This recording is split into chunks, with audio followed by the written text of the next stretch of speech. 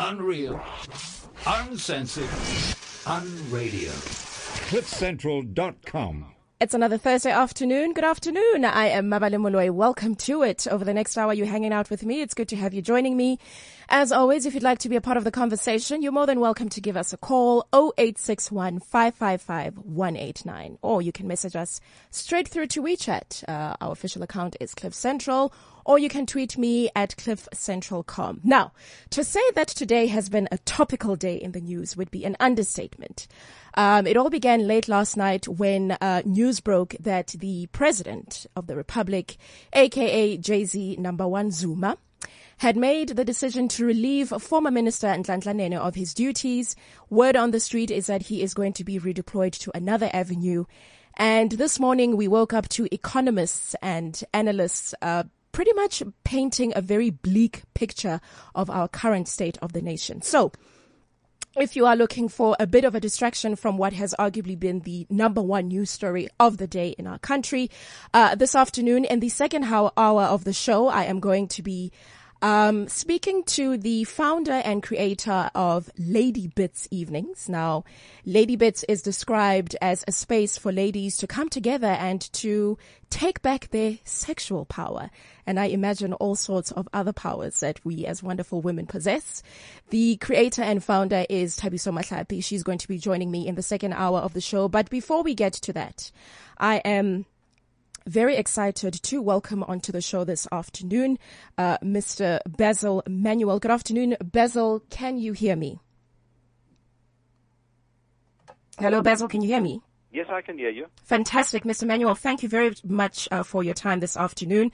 Now, you are the president of the National Professional Teachers Organization in South Africa. But let me begin by asking you to give us a brief background on your profession and what exactly your job entails. Well, first of all, I'm a teacher, but I'm also a headmaster of a school. I've been teaching for 32 years. As president of NAPTOSA, of course, I lead 70,000 teachers. We are the second largest teacher union in the country, and which makes us an important player in education. And our members are drawn from every single walk of society, as long as you are a member of the teaching profession, from rural schools to deep farm schools to urban schools to the top schools in the country, and also some private schools as well. And that is the background of NAPTOSA and myself. All right. Now, Basil, the reason that I am happy to have you joining me this afternoon is because earlier this week I came across an article on timeslive.co.za, and the headline of the article is as follows: "The country's education system has not prepared parents and pupils for the hopelessness and suicidal thoughts that may follow poor academic results." And I thought now would be a better time than ever, seeing as how a lot of learners in this country have officially wrapped up the academic year. And I am wondering whether or not South African learners are psychologically equipped to deal with the eventuality that their end-of-year results could not be what they expected. And the reason that I have you joining me this afternoon is because your name was quoted in this article, and you having your background in teaching and then also being a president of NAPTOSA. Let me begin then by asking you, do you agree or disagree with the headline of this article that parents and learners are in fact not equipped to deal with the impacts of achieving poor academic results from their school year? I agree with the headline, but I think it's a little broader. It's not only about poor results. It's also pupils who believe they're underperforming, but actually they are getting exceptional results, but they want to be right at the top. And that also sends them into a dizzy spin. And that is as a result of pressure, either from parents or from their peer group or whatever it may be, from the school itself. But certainly our system isn't designed to deal with this. We have not managed to deal with this problem. Basil, you speak of pressure, and I'm wondering where these pressures come from. Are they being put on the pupils by teachers, by their parents? Are pupils perhaps putting these pressures on themselves? And what kind of pressures are we talking about exactly that South African learners are dealing with throughout the year? Pressures, let us agree, have changed over time. But the one pressure that has remained has been the pressure to pass or to perform. All children, it doesn't matter whether it is a top performer or a very average youngster or even an underperformer, they expect to pass at the end of the year. Of course, some of them are self-prepared because they know their results throughout the year and they know that the chances of passing are unlikely, but they still hold out hope. It is those youngsters who are working, who are trying their best, but their best is not good enough for the academic system that we have in place. And as a result, they fall under the bar. So the pressures brought to bear by society at large, the schooling system itself is a pressurized system. But in addition to that, we also have parents who try and live their lives through their children, irrespective of the ability of children, whether they're academic or not, is not of consequence to a lot of parents, and pressures brought to bear there. Parents put their children through all sorts of extra lessons, etc., and still, if a child has limitations, the limitations will still be there. Those children are then so pressurized and so fearful of coming home with a bad report. Then there's also the absentee parent who's absent because they have to work elsewhere, where a child is living with a grandmother or the extended family.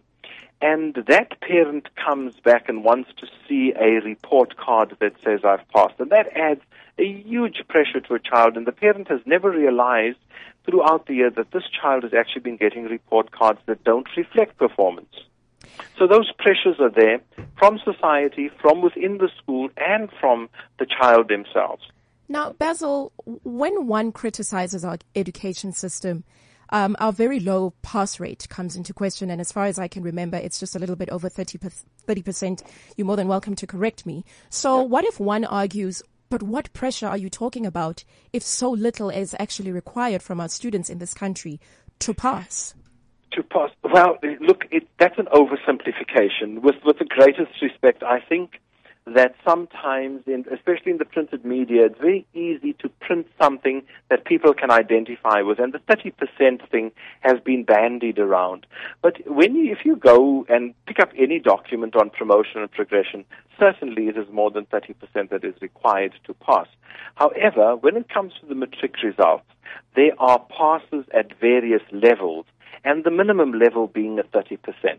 Now, it is not pupils don't achieve at the minimum only to pass. The vast majority achieve much more than that. So, yes, the pressure is much greater than the 30%.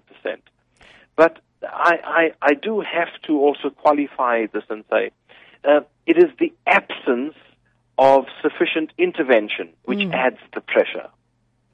Okay, well, let's elaborate more on this. I mean, in your opinion, what is being done in the form of resources and in the form of services being made available to students to help them deal with this pressure, if anything at all? Well, that's where the big problem lies. I do not believe, my union, NAPTOSA, does not believe that sufficient is being done. We all agree that there are more than one type of school in the country. Forget naming them former Model C and former this. But your former Model C school, that may be a little better off in terms of finances, are able to employ counselors that could actually deal with these children. So money, once again, comes into play, deals with children's problems and the various problems they may exhibit. They may not catch every child that is exhibiting depression and which could lead, heaven forbid, to suicide, as we have seen. But they have some form of a system. But they make up a small, minuscule percentage of the number of schools in the country. It's the other schools that I'm making reference to, where there is no such service available. The education departments have itinerant services, psychological services, that service where one psychologist services 50, 60 schools. Now, it's almost impossible to pick up every child or to follow closely the behavior being exhibited by the child. As a result, those children fall through the cracks. So the bottom line is it's under-resourcing. No provision is made for teacher counselors at schools where intervention is best needed. And let me qualify this further. It is not only about depression from academic results, but academic results may be the last straw that breaks the proverbial camel's back. It is pressures such as home conditions and the conditions within society at large, and also the very pressures of just being a youngster today, a teenager today. Add to that the pressure of passing or failing, and then you see that we desperately need counselors. Now, we don't have this in our system. We don't have this cohort of teachers any longer because of financial constraints, they tell us. Basil, you mentioned suicide, and I imagine that this is on the extreme end of the spectrum as a result of the impact of students feeling under pressure and as a result performing poorly at the end of the academic year. Can you give us an indication of the prevalence of suicide attempts and suicides directly linked to students feeling pressured at school and then also attempting suicide as a result of poor year-end results? Can you give us an indication of how prevalent that is? I certainly don't have a national facts or figures, but however, I can tell you that every single province has 3 to 5 youngsters that attempt or succeed at suicide in an academic year and at this time of the year. And that in itself is far too many. Now, there are many who go unnoticed and undetected because they may have attempted, and this has never been part of the reporting scale. Every year, we come across stories of children having succeeded in committing suicide. And I want to correct once again, not only the poor performers, but those children who are pressurized to perform better than they are already performing form the larger part of that cohort. So then are South African parents equipped to deal with a child who comes home and says to them, look, mom and dad, I'm feeling pressure from you, from the school, from my environment? Are parents equipped to dealing with what they should say to their children in terms of minimizing this pressure? The short answer is no. However, there is a longer answer, and the longer answer is with more people having access to medical aid, as an example, and psychologists, psychiatrists being paid by medical aids, this has given a greater number of people access. But remember that, once again, is still a very small fraction. So the greater answer is still no, our parents are not prepared. Parents may not even be aware. One of the real hard facts of depression is that it is a singular, isolating sickness. It's a condition which you alone face. You don't go about publicizing it, and that's why it is called depression. And children behave quite normally, and very often, I myself have been to a home where a child has committed suicide. And the first thing the parents said to me is that there was nothing wrong with him. He was a happy child. But you don't know what happens behind the facade of the happiness. And that is what makes it so difficult for parents to accept. And then, of course, the eternal questions thereafter. What could I have done? What should I have done? Could I have prevented it? So it's a vicious, vicious cycle, but it has terrible outcomes. And some children simply just back away from school in its entirety, which is the other unknown factor. We see children dropping out, and we never always know what caused the dropout rates. It is assumed that the children run to the streets, and it is assumed that children go off or they are unwilling to go to school. But how many of those actually cannot face the rigors of the pressure that comes with the academic cycle? All right. Now, Basil, you are quoted in this article on timeslive.co.za as saying that the mental health of pupils is being neglected. And I've heard you mention that there's a number of reasons for this. One of the things that you mentioned is, for example, a problem with the lack of funding being made available to schools to be able to offer these kinds of psychological services to students. So let's elaborate more than that on that. I'm assuming that the majority of schools in South Africa simply cannot afford to have a psychologist on hand to deal with the mental problems of students. Would I be correct in saying that? Yes, so let me be more specific. Okay. 98% of our schools do not have a resident or a school psychologist or a school counselor on the premises. That is how high the figure is. So certainly, insofar as the mental health of our students is concerned, it is severely neglected. The attempts by the Education Department, and I can understand those attempts to try and, with broad brushstrokes, reach as many children as possible, they haven't been working because you can't have a single school counselor for 50 schools. 50 schools counts to 50,000 pupils. Nobody can have so many patients. So it is severely neglected, and it is a ticking time bomb because we are missing out on too many things that could very easily have been resolved.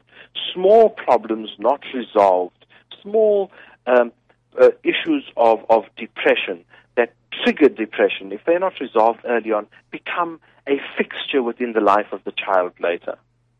All right. You mentioned that it is a ticking time bomb. Mm-hmm. Is this a problem that's been escalating more and more over the years? Yes, and I think it is also geographical. It's area bound. Some areas are more disposed to more issues that will push children into depression. You think, for example, of areas that are prone to violence, prone to gangsterism, prone to drug abuse. Add that dimension of society into the melting pot of all the other things that we've already spoken to, and you can immediately see that in such an area you would expect more children to be exhibiting problems of depression and simply just worry about their parents' safety, worry about their siblings' safety, worry about their own safety, does send you into a state of depression. Add to that the academic rigors that you may not be coping with because your entire concentration can't be on a matter as trivial as schoolwork when your life is at stake. So in some areas, it has simply just risen to proportions that I don't believe we can even handle, even if tomorrow we appoint a counselor at every school. There will still have to be extraordinary intervention. So then, realistically speaking, Basil, what do we then do? Because on the one hand, we're dealing with a situation where there simply aren't enough funds coming from the Department of Education to deal with the fact that there's a lack of psychological help available to students in the majority of schools. And then you mention other impacts such as geographical location. Realistically speaking, then, in your opinion, how do we overcome the problem and cater to the needs of the mental health of our young children in this country? Realistically, the problem is not solvable overnight. However, we've got to start somewhere. And one of the places where we have to start is to include in the post-provisioning model for schools the beginning of a number of school psychologists, even if it is to deal with 5 schools, an itinerant person to deal with a small number of schools. But to have an itinerant person dealing with 50 schools is like having nobody. So as soon as you get that around, Mabaleng, just picture this one, if I may digress for 30 seconds. Go ahead. We need a psychologist simply just to also help us assess kids, to see whether the child is actually coping with a particular academic stream, whether this child needs extraordinary intervention, if the child has a hearing problem or a sight problem or a speech problem. Now, if we don't have those services, a child with a simple sight problem becomes a child who becomes depressed because they think they are not coping with the work, but meanwhile, a pair of spectacles would have sorted it out. All right, Basil, allow me to take the opportunity, whilst we still have you on the line, to get you to dispense some advice and some wisdom here. You are, in fact, a teacher yourself, and you're very closely involved in this very nature. So I've got a question here on our WeChat message. It's from Sibeko. Question for Basil. My brother failed for 3 times in high school, and my parents have decided to send him to college, and I disagree with that because it's still school. What can he rather do? Does he need a matric to be a success? And what could be going on in his head? Okay, so let's tackle this in pieces. His parents are now sending him off to college. Sibeko says he disagrees. What can he rather do? FET colleges are one of the systems that we have out there. We know that the community colleges haven't quite come online yet. It is a method.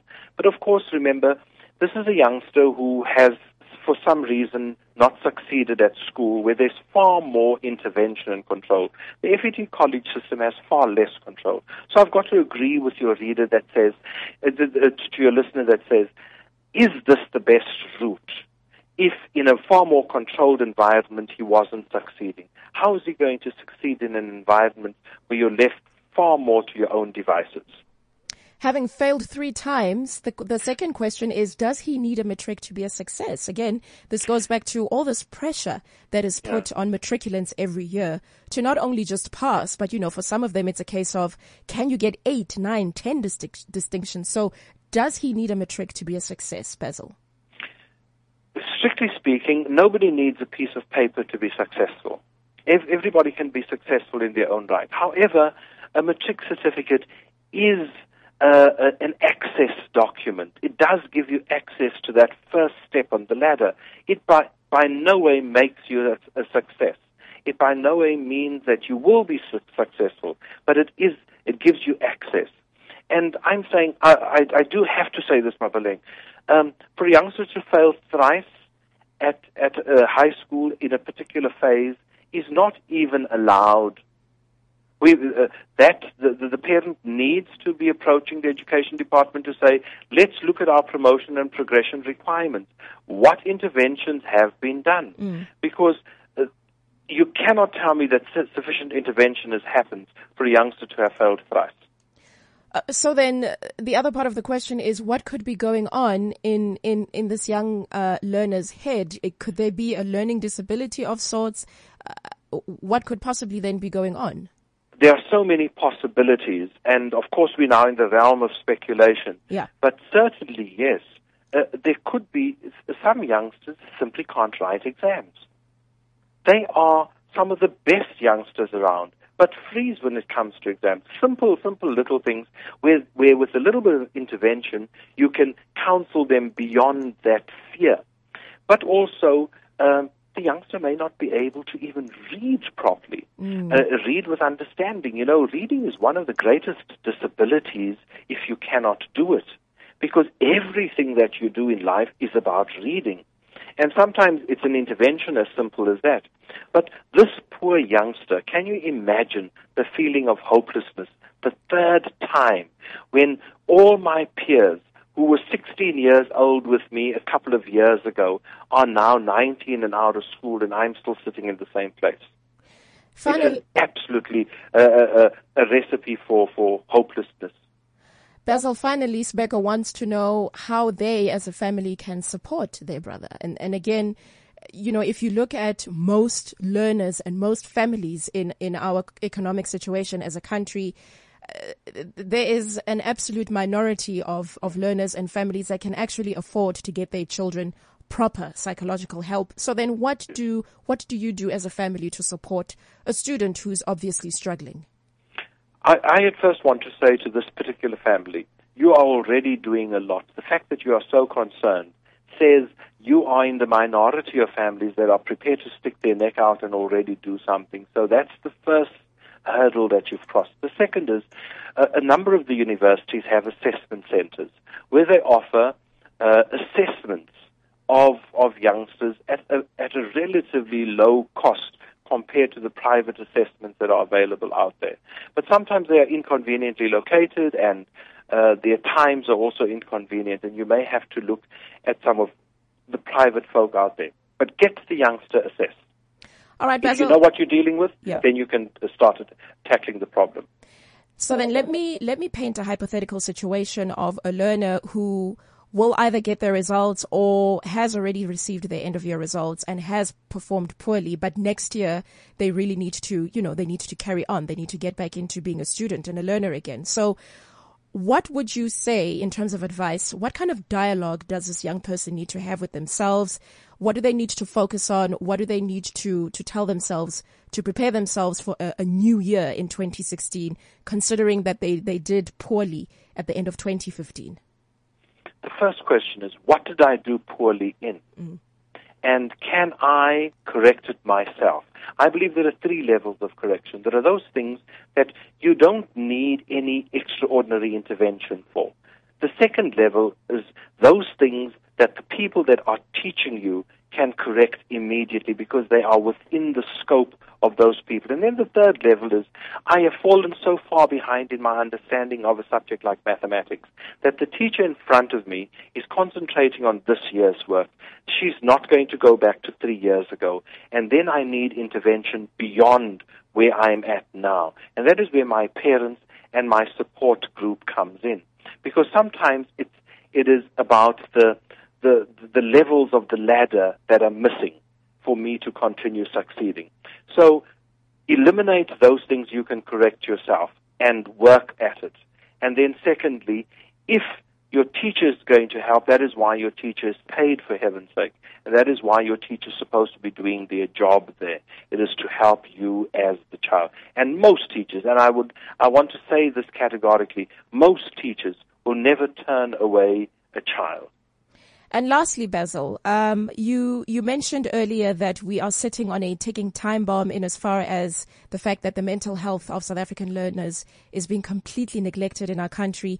Worst case scenario, what happens when that bomb explodes? What impact does it have on learners? What impact does it have on the education system in our country? Worst case scenario is we start blaming each other.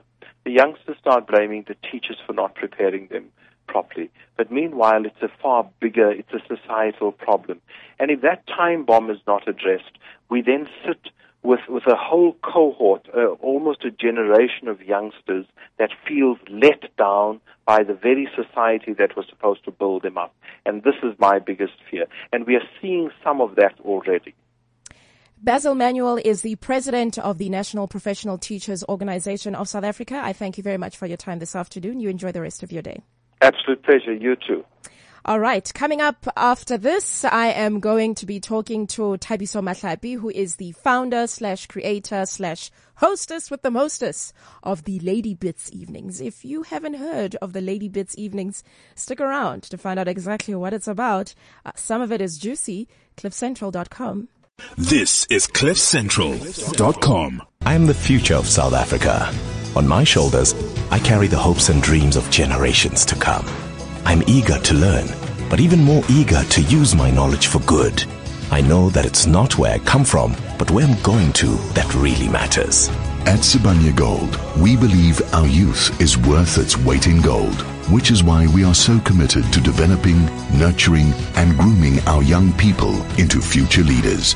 Sibanye Gold, we are one. Unreal, uncensored, unradio.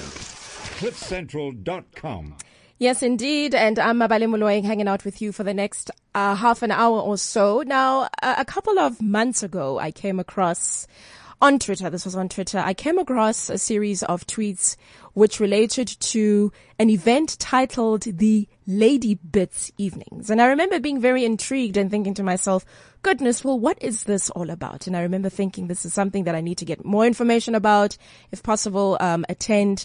Our very good friend, Stavel Mark, who we have interviewed, on numerous occasions here on CliffCentral.com, was also telling me about his involvement in the Lady Bits Evenings. So then I got straight into doing my homework and, doing a little bit of research, and I managed to track down the, creator / founder / hostess with the mostest of the Lady Bits Evenings, and I hope I'm correct in saying so. Thabiso Mahlapi, good afternoon to you and welcome to CliffCentral.com. Can you hear me? Hi, Mabale. How are you? I'm great. Thank you, Thabiso. Now, am I correct in saying that you are the brainchild behind the concept of the Lady Bits Evenings? You are indeed right. Okay. So assume that nobody really knows what I'm talking about. What are the Lady Bits Evenings? What do they entail? What are they about? Give us the story here. So what they are one night in a month where ladies get to come together and talk about issues on sex and around sex, and basically giving women platform to begin to take back their sexual power and own their sex.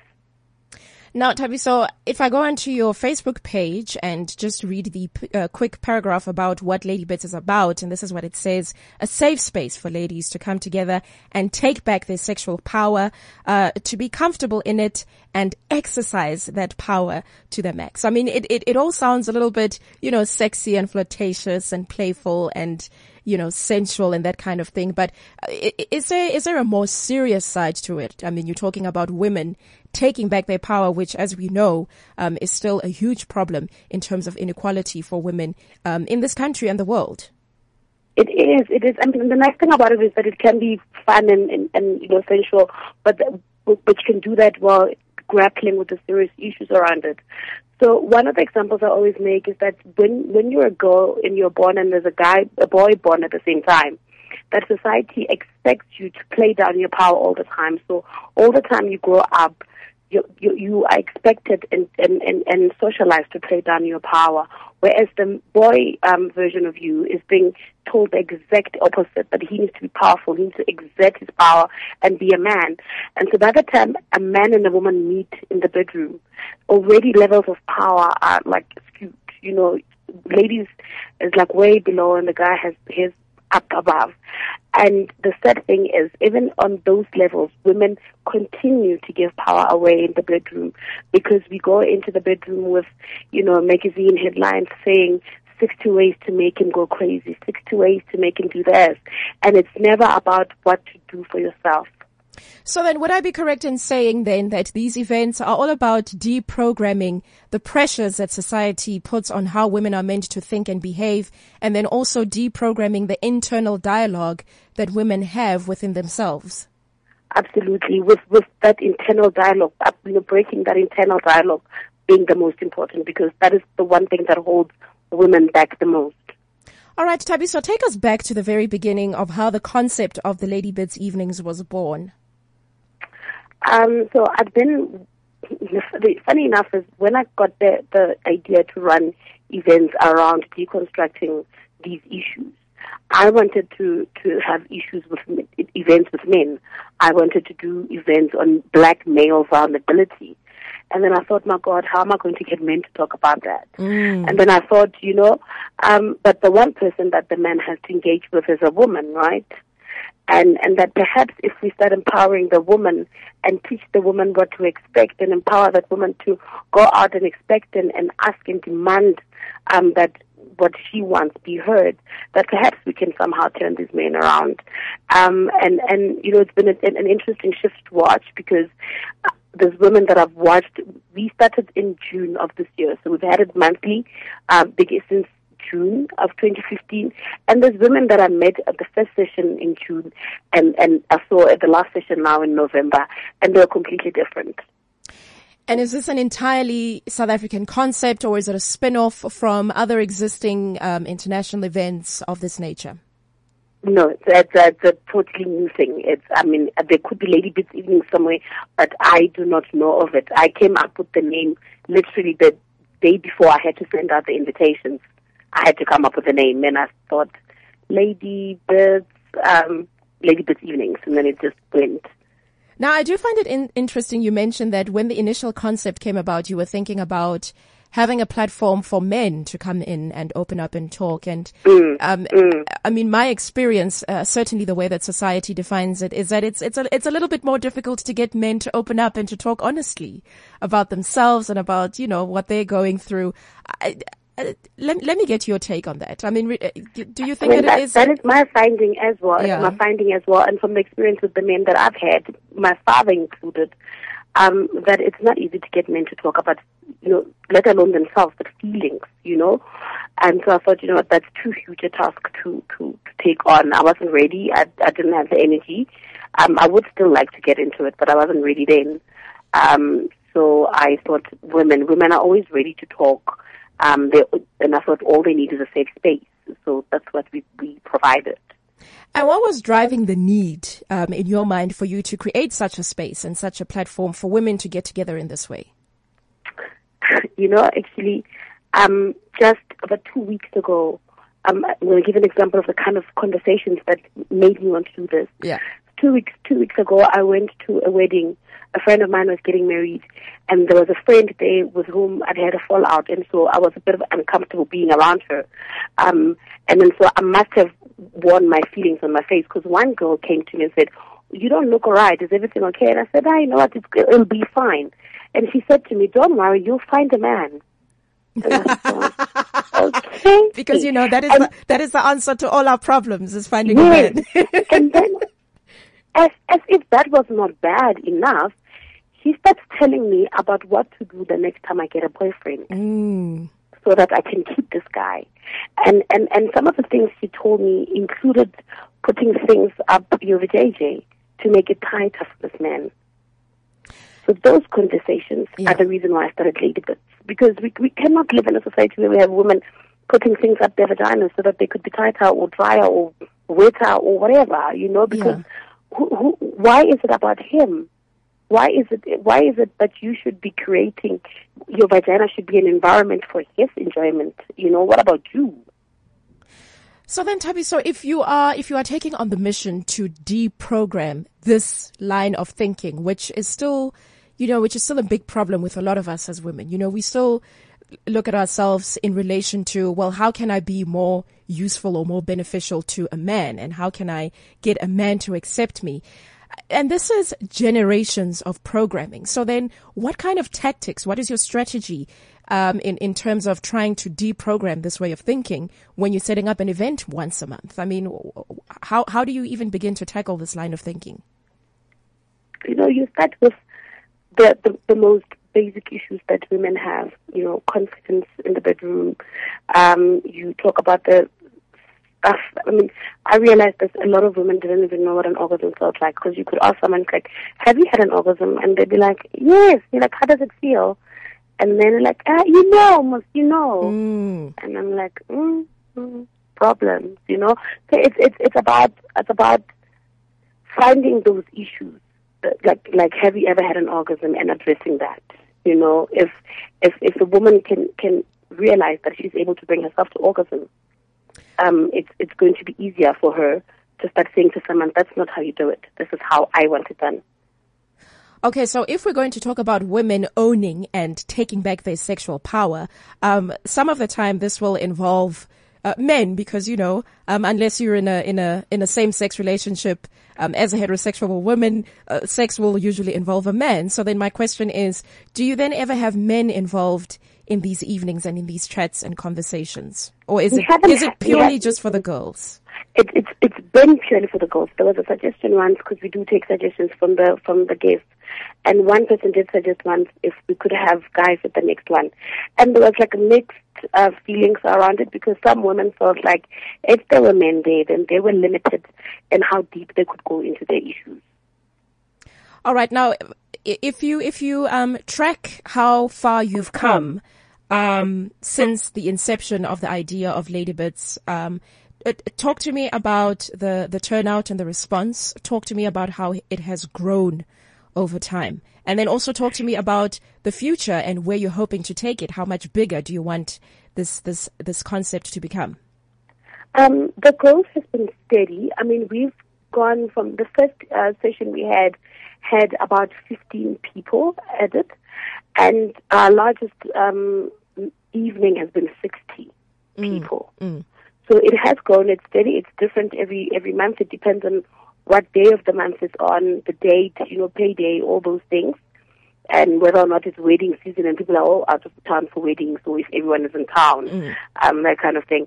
So the plan for next year is to start, because I've done it solely this year with Dr. Tlaleng, and so what we want to do next year is to start introducing new speakers, so have a new different speaker every month, and we're hoping that the first one that we'll have in February we will be doing with Kagiso Msimango.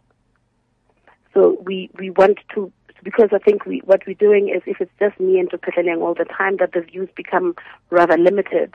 So what we wanted to do is bring in people from different avenues of these issues, because it's broad, to come bring a new element to the evenings. All right, Tabi, so if you did a quick scan of the events and the sessions that you've hosted just this year alone, what kind of topics have been the most topical in these sessions? And then also the second part to that question is, what does this say about what some of the bigger issues that South African women are actually dealing with and facing? So the biggest topic that I saw was the one where we discussed taking back your orgasm. This is where women would being taught about, what we like to call clitology. So, being well versed in the issues of your clit. And I think with that, I saw an interest that I didn't expect, because I'd sort of imagined in my own head that people knew about this stuff, that even if they weren't that well versed in it, that they knew something. But it turns out some of us, like the sexual experience has been limited, and some have been in environments that were not allowing freedom. And let me see what other one. The one on self-esteem and confidence. I found a lot of women were like just all over it. And even in the last session where I said, did people want to discuss anything that we discussed over the year? In the last session, the self-esteem and the confidence one came up. A lot of women are struggling with that. All right. Now, this is a critical point that you mentioned, self-esteem and self-confidence in women. And let's take it back to earlier stages as young girls, and let's talk to people who are currently raising young girls. Tabi, so what in your opinion, in your mind, are some of the mistakes that parents are making, where it would seem that they're not instilling enough self-esteem and enough self-confidence in young girls? Therefore, it cannot result in us producing confident women. Is it the role? Is it the role of the mother? Is it the role of the father? Is it both parents' roles in different ways? Where would you say parents are perhaps not doing the right thing to make sure that they're raising confident girls and women? Well, one of the first things that parents do wrong is to leave the sex education of their children in the hands of other people. It's a thing that one needs to take a handle on. Children should be learning about sex from the people that love them the most, because those people will instill the best values in them. And I think as mothers, it's important to tell our daughters that you are enough. I think that is the biggest thing you can do, is that you alone are enough. Traditionally, and historically, fathers raising young girls might be thinking, well, it's really not my place to get involved in this kind of thing. I'm going to leave it up to the mother. But is there a role for fathers to play here to make sure that they themselves are raising confident girls? I was raised by my dad alone. My mom died when I was 12. My dad raised us 3 girls by himself. Okay. And he didn't talk about sex to us. I mean, the only sex education I got from him were, those Soul City pamphlets that used to be handed out.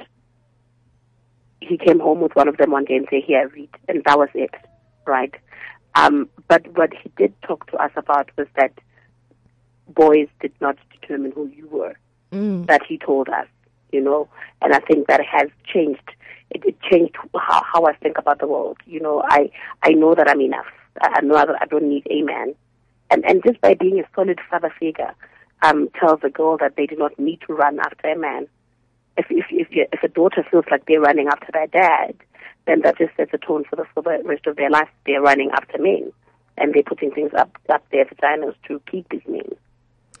Now, having a look at your Facebook page, I just want to refer to an entry that was posted at the end of November, and it reads as follows. We are so proud of Dr. Tlaleng for calling out the horrific manner in which the past 2 episodes of the Our Perfect Wedding seem to promote rape culture. Of course, this was a big story in the news where there was an episode of the bride and groom, where the groom recounted how he was 28 and his bride was 14 at the time that he met her. There was a lot of social media reaction to it. So Lady Bits, as far as I understand, is for the ladies. So let me ask you this, because now we're talking to grown women. Do you think going forward that there is an urgency, a need to start having these conversations with younger girls, teenage girls, before they become these ladies? Because I don't imagine that you've got 14-year-olds turning up for these sessions once a month. Yeah, no, I don't. It's very important, because what we're doing with Lady Bits is we're hoping that we're talking to women who will eventually influence little girls in their lives. Okay. The younger girls in their lives. But yes, there is, especially around issues of consent, if we're going to go back to the OPW thing, is that I think we need to be making sure that all women understand consent around sex. and especially little girls. I mean, do 14-year-olds know that it is illegal for someone to have had sex with them, even if they feel like they gave into it? But do they understand issues of consent? You know, do they know that as underage children, someone can be arrested, you know, for having sex with them? All right. And then, Thabiso, realistically speaking, though, you know, we find ourselves in a country that has a kind of environment where a lot of young women are hugely disempowered in this country. And a lot of the reasons that they end up in compromised situations is because they are dependent on men. I mean, it's a complicated one because essentially the situation and the environment in which these women find themselves in needs to change. But, you know, if you're a young woman and you are finding it difficult, what kind of advice, if anything at all, could you dispense to such a woman who's looking at this world and thinking it's a cold, cold world, and quite frankly, I need to survive, and that's going to take whatever it takes. I need to survive. What would you say to such a person? And there are a lot of these women among us. I think the first thing that they need to know is to let go of the shame. You know, because I think the society shames them. Society understands the socio-economic issues, but they shame them. And I think the first thing they need to know is that they shouldn't be ashamed and they shouldn't feel guilty, but rather find ways of you know, find organizations to belong to, that we need to make more information available to them on where to go, what to do if you find yourself in that kind of situation. It really is sad, and it is a huge socio-economic issue that we have in the country that leads girls into those situations. Can you share with us any proposed plans for Lady Bits evenings in the year 2016? Are you guys working hard at adding new things, changing up some things? Can you tell us what you're thinking, what you're planning in terms of carrying on the season, or the series rather, in 2016? Yeah, I mean, I found that because I have a day job, several actually, I found it's hard to maintain it on a month-to-month basis. So we're looking at doing it bi-monthly now, and we're looking to possibly, you know, align ourselves with brands that will, you know, come on board and sponsor the event, and not only that, but kind of, you know, help with information, with products, that kind of thing. Ultimately, so, you know, just to solidify it as a brand. Ultimately, what would you like your brand to achieve, Thabiso? What would be the ideal situation for you in terms of a woman who attends one of your sessions, or maybe several of your sessions? What would be the ideal situation in terms of you going back and saying, yes, I accomplished something, I did something good here? What does that outcome look like for you? You know, I think that when you start addressing issues of empowerment at a basic level, like sex, I think that once that is achieved, it is, I mean, to think of what else women can achieve in their careers once they believe in their own power. I think if I see more women changing their lives, you know, to be the powerful people that they were meant to be, if they start believing in their own power, that for me will be enough. And then finally, Thabiso, as far as I understand, the events currently just running in Johannesburg, and hopefully we can see this brand grow to the kind of levels where, you know, it's a national project. But for the time being, it is Joburg based. You can correct me. It is Joburg based, okay. But we're looking at doing an event in Polokwane, with my hometown, so it's easier for me. Looking at doing an event in Polokwane in February as well. And so if we conquer Polokwane, then we'll add on another city. But it'll take time for us to do a national event. And how can people get information in terms of how to be a part of Lady Bits evenings? Where can people log on to make sure that they're up to date in terms of your calendar regarding when upcoming events will be? Where can we find all that information? The information is on the Lady Bits Evenings page on Facebook. Okay. On my Twitter page at Thabiso Boneta, and email address is ladybitsevenings@gmail.com. Fantastic, Thabiso Mahlapi. Thank you very much for your time this afternoon. That is the creator, founder, hostess with the mostess of the Lady Bits Evenings. I look forward to being a part of the sessions next year, and good luck to you and your team. All right, thank you. Bye-bye. Fantastic. You enjoy the rest of your afternoon. So that is where I am going to wrap it up for this Thursday afternoon. I'm clearing out of the studio. CliffCentral.com. We'll see you again next week. Cliff Central. The revolution. I've got something important to tell you. CliffCentral.com.